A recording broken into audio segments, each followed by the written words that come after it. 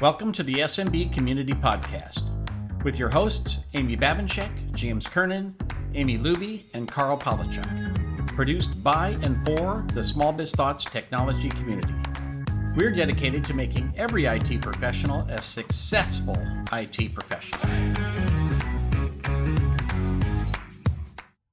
Mark your calendars and plan to be with us May 17th and 18th as we bring you the 2023 SMB Online Conference. Check us out at smbonlineconference.com. You'll find we have more than a dozen speakers and 2 days filled with presentations, plus a format that really works for online conferences. Save $100 by registering today at smbonlineconference.com. Well, welcome to the SMB Community Podcast. Today, your hosts are Amy and Amy. And I'm kind of excited because we're prepping for this, and I think we're having an awesome conversation, and we were like, oh yeah, we should record this. So that's what's really great about getting together with smart people that you've known for a long time. So we always have our "What are you up to" section. You have anything exciting to tell us about what you've been up to or you're going to be up to? Gosh, what's exciting? Well, my son got married a couple weeks ago, so that was awesome. So that's a personal thing. First of all the kids to get married, and we love his new spouse.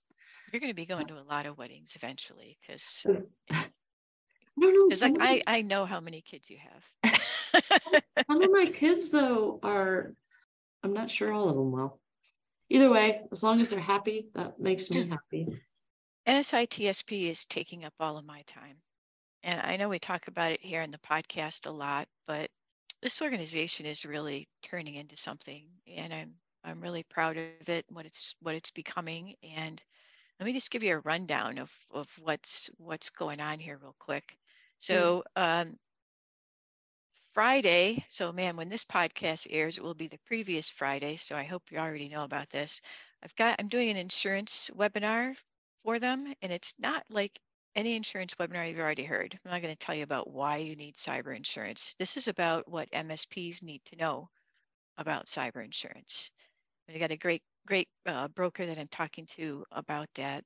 We're also doing our first member-to-member event, and this is a guy that has had a major issue occur with one of his clients that he's willing to share with other members, and that is a hacker got in and found a way to register his device with MFA and take over the principal's account. Wow. And he's going to talk to us about how that happened, how they discovered it, and all the Herculean effort that it took to recover from it. So it's going to be an awesome learning experience. So we're also doing free coaching at the Channel Partner Conference, courtesy of ChannelWise, who organized that and invited us to participate. So there's 3 of us that are going to be offering free coaching to all comers. So that's going to be pretty cool. There's an all-member meeting coming up. There's a press relations training program coming. So if you've ever had the opportunity to talk to your local newspaper, television station, whatever, right? So there's been a security breach that's in the news, and those people need to have, the local expert that, they give 30 seconds on to talk to. What are you going to say? How do you say it? How do you, organize your thoughts into that bite? How do you get known by those people so that they do call you when they need somebody? Because it's super awesome promotion for your business. So we've got a session coming up on that. And we've had That's free? Like, is that for all the members or is it for anybody? It's for all the members. So, nice. So yeah, we're starting to do some really cool stuff that just isn't done in other places, right? The organization has had 2 meetings recently with CISA, right? The Federal Agency for Cybersecurity. And we're going to have some announcements pretty soon about appointments to various committees on that agency that they're bringing us into. Nice. They've been working on California's different group of over at NSITSP has been working on California's right to repair legislation. So there is a lot going on over there. And I really want to encourage all of our listeners to become members. We're about professionalizing the industry and growing up, you know. And you guys, this hasn't been around that, I mean, are you 2 years old yet? Not yet, close. We're getting close. Yeah. And a lot of that first year was organizational, right? How to organize a society that we expect will be, a large national organization at some point, right? And we're growing like crazy. We're getting between 15 and 40 new members a month. Wow. And it's really going well. There's a great need to turn this from a craft to a profession. And, those of us that have been in this for a while are fed up with certain people that we have to compete with who don't treat our industry with respect. We're also tired of having things done to us instead of being involved in the decision making. And so, this organization is really needed to help correct those things. I have a little sad news to share. So Handy Andy Goodman died, and he had a lot of ailments and was sick for ever since I've known him. But eventually these things come to a head. And Andy was such a gift to the SMB community and in the small business server days for sure. He was always a light in the room, right? He always had a positive outlook about the world. So it's very sad to lose him. Yeah, he really did. He well, people called him Handy Andy. Yeah. He was always kind of willing to help, and he made an impression on me early on in that regard. Just the wisdom and the knowledge that he was willing to share, just to help you, not to get anything in return, but just to be there. He's a great guy, really great guy. That helping without expecting anything in return is it's a thing that really, I think, kept me in the SMB community. There's so many good people in this community that do that, Oh, I think it's been built on that tenet, just like the NSITSP. Like the whole idea is we come together and help each other be better. I have found that to be the kind of MO of this community from the very beginning. Mm-hmm. And yet I run into people that don't understand it at all. They're like, why do I need community? Why do I have to join this? Why do I have to, do stuff like that? And it's like, oh man, it's really hard to describe because it's very much an intangible. Mm-hmm. But having that connection with others that are working in your space, doing the kind of work that you're doing, it's been just completely invaluable for me. Yeah. Well, life is hard enough. Building a business is really, really hard, and it can be really lonely. And to have a community of folks that you can talk to who get it, they get it because they're in the same boat. Right. There's nothing more valuable than that. And then the friendships that stem out of that have been lifelong. I mean, you've got them, I've got them. Mm-hmm. I mean, I was thinking about this morning. Like for me, it's been 28 years that I've been in IT services in some capacity. There's some incredible friendships that have been built along the way. Yeah. Hey, this is actually a great lead into the smart person that I talked to this week. Walter and I talked about giving back. Like he's a fractional sales guy, and he also has a podcast, and it's his 100th episode of his podcast, which is significant. And we talked about how there's, no straight line drawn between doing a podcast where you're just giving information and meeting people and sharing things in your revenue. So why do you do that as a sales professional? And so it was just a great little conversation. So I'll have a listen to that here.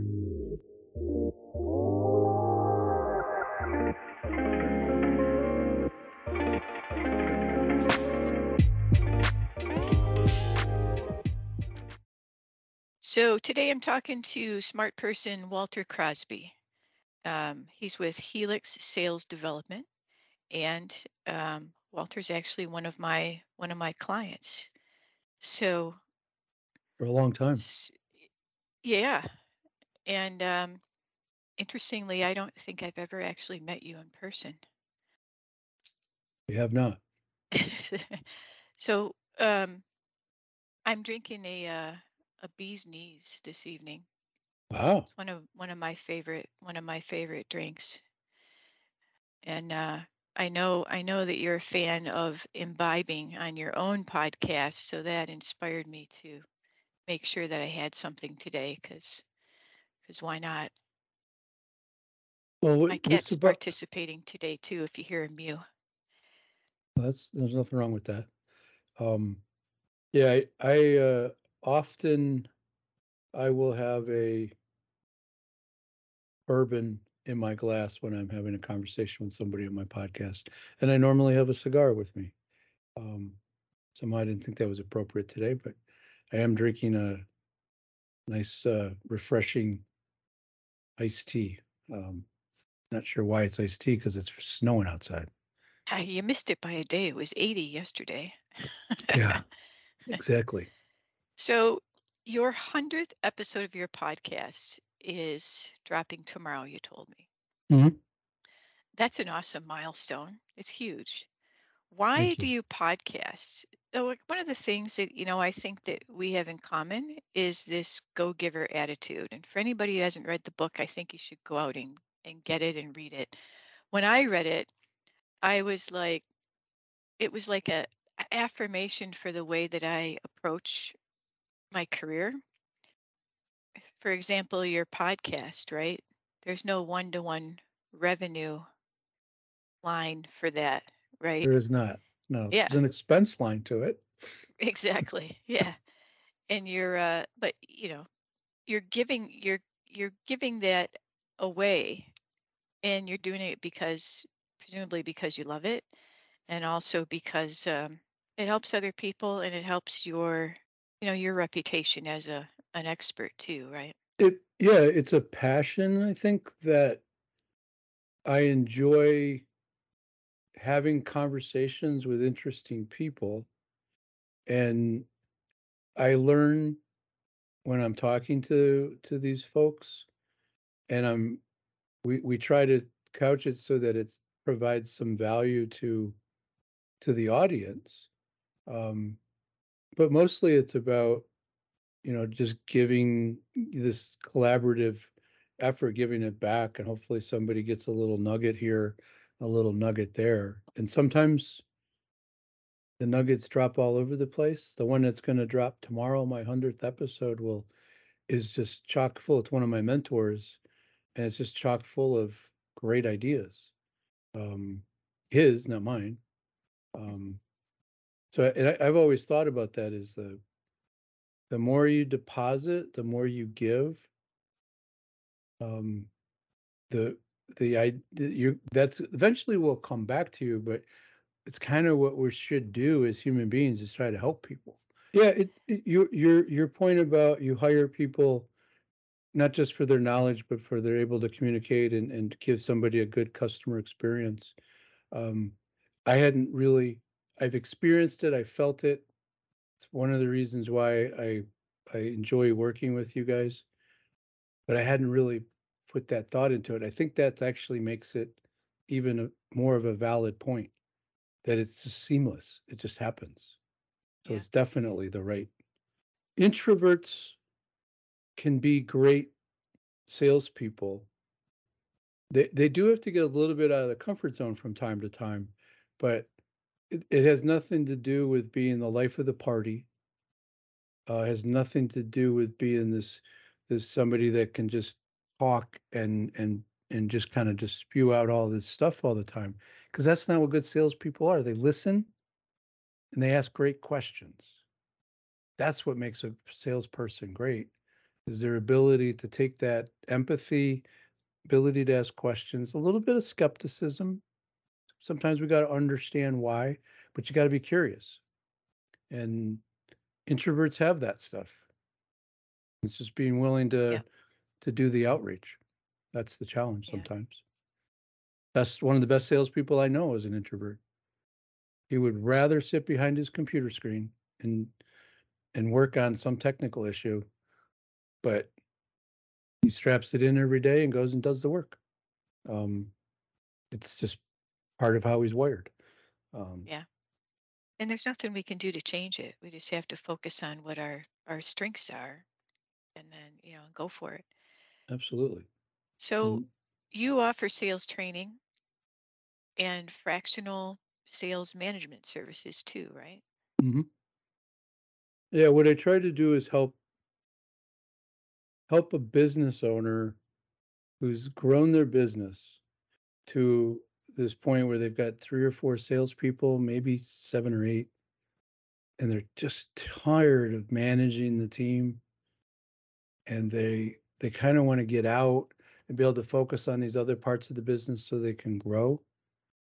So we're able to help them do all of the things to help them understand what they're doing well right now, what they could improve upon, what talent they have, what talent they might need to add, and then manage that for them, and then get it to a point where it's working, it's repeatable, and then we go find somebody to do the management for them, and then we can sail off into the sunset as they go. It's really, that's the niche for me, is that those folks that want to take it to the next level, um, but just don't enjoy managing. Because I can say this, I'm a salesperson. We're a handful. Well, most of us don't know how. And I mean, to be honest, there's two types of people I've never hired for my business.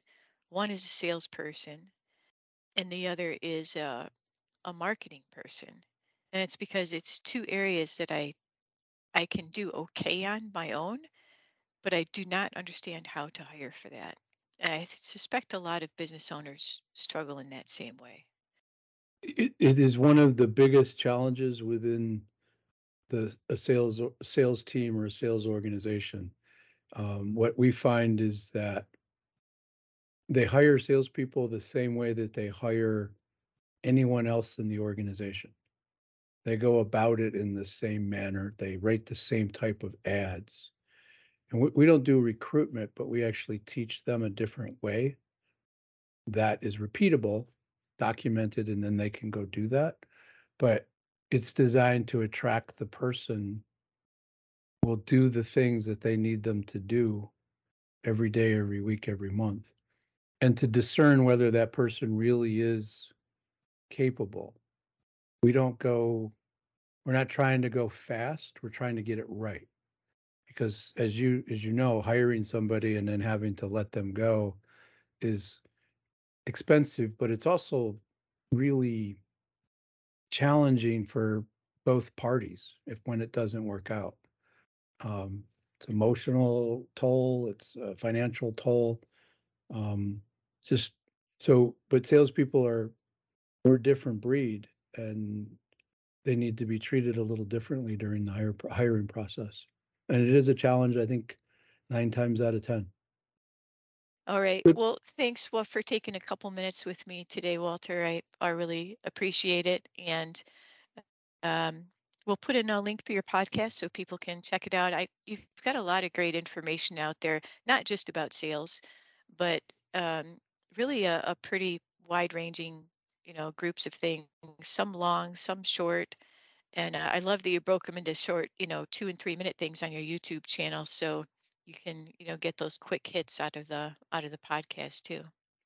Yeah, we try to make it consumable in smaller bites, and I appreciate you sharing the Go Giver story. I'm going to go look for that, and I I do a lot of reading, so that will help me um, put it in my queue. So thank you. Alrighty. All Thanks, right, Walter. thanks.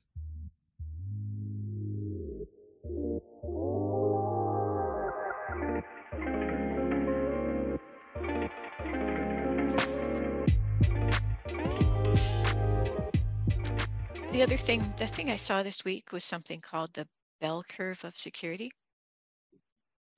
And you and I were talking, and I said, I've never actually thought of it as a bell curve. And this bell curve has like different pillars of security: anti-malware, least privilege, MFA, keeping everything up to date, securing your data.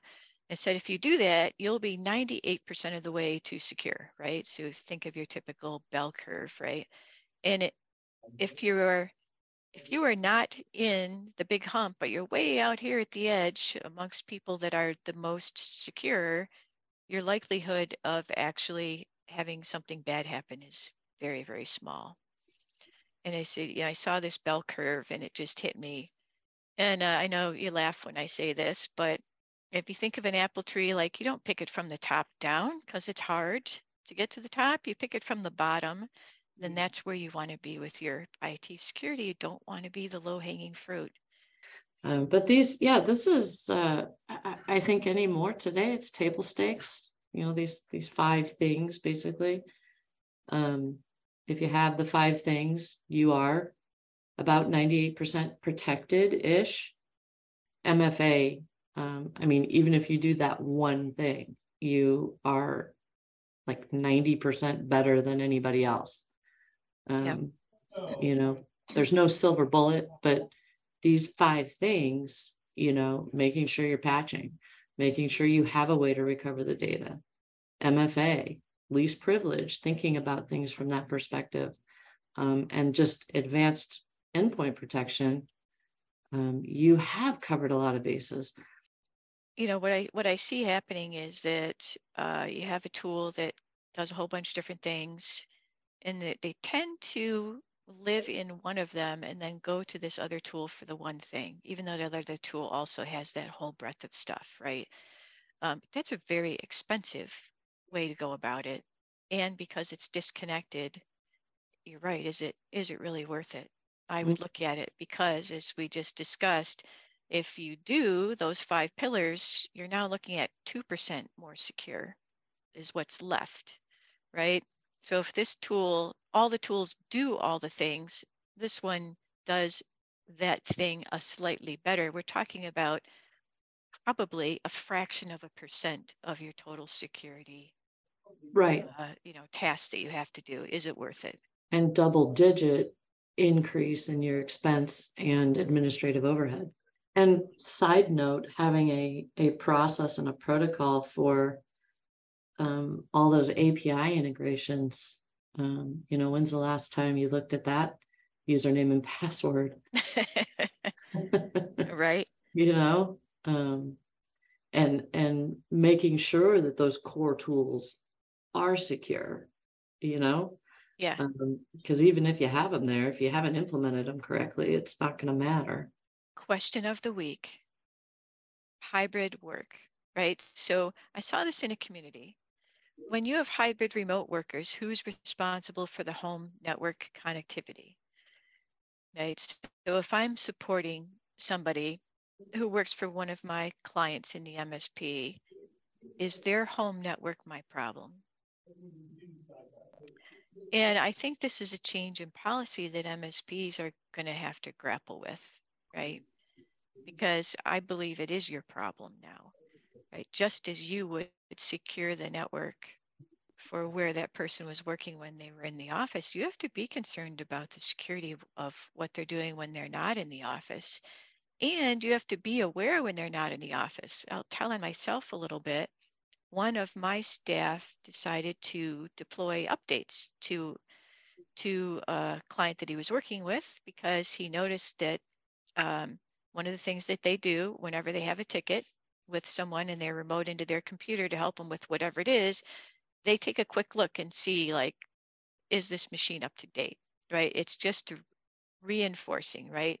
Yeah, the tools will tell us, right? Hey, this computer is running this version and it's a version behind or whatever. It doesn't have its latest iteration of updates. But since you're on the computer anyway, look, right? I'm a big fan of using your eyes. So he does. And he goes, oh, there's an update waiting to be installed. I'm just going to hit that install before I disconnect and tell her, hey, this update's going to install. So he does that without realizing where that person is. That person is in the airport lounge waiting to get on a plane. Oh, wow. Yeah. She doesn't have enough time to install that update before she gets on the plane. Now she's got an unusable laptop for her flight and she's not happy. Right. Situational awareness when people are mobile and remote, and they're increasingly mobile and remote, even though, they may be going back and forth to the office now instead of working from home all the time. There's people just are moving around, and there's a lot of talk about, supporting multiple devices, right? Instead of support the user instead of the device count, right? Well, now Mhm. the reason they have more devices is because they're moving around. Right. Right. And to me, that seems kind of logical, but, to know where your user's at and, do you apply a patch in the middle of the day? Probably not, just in general, regardless of where they're at, but, it's pretty interesting.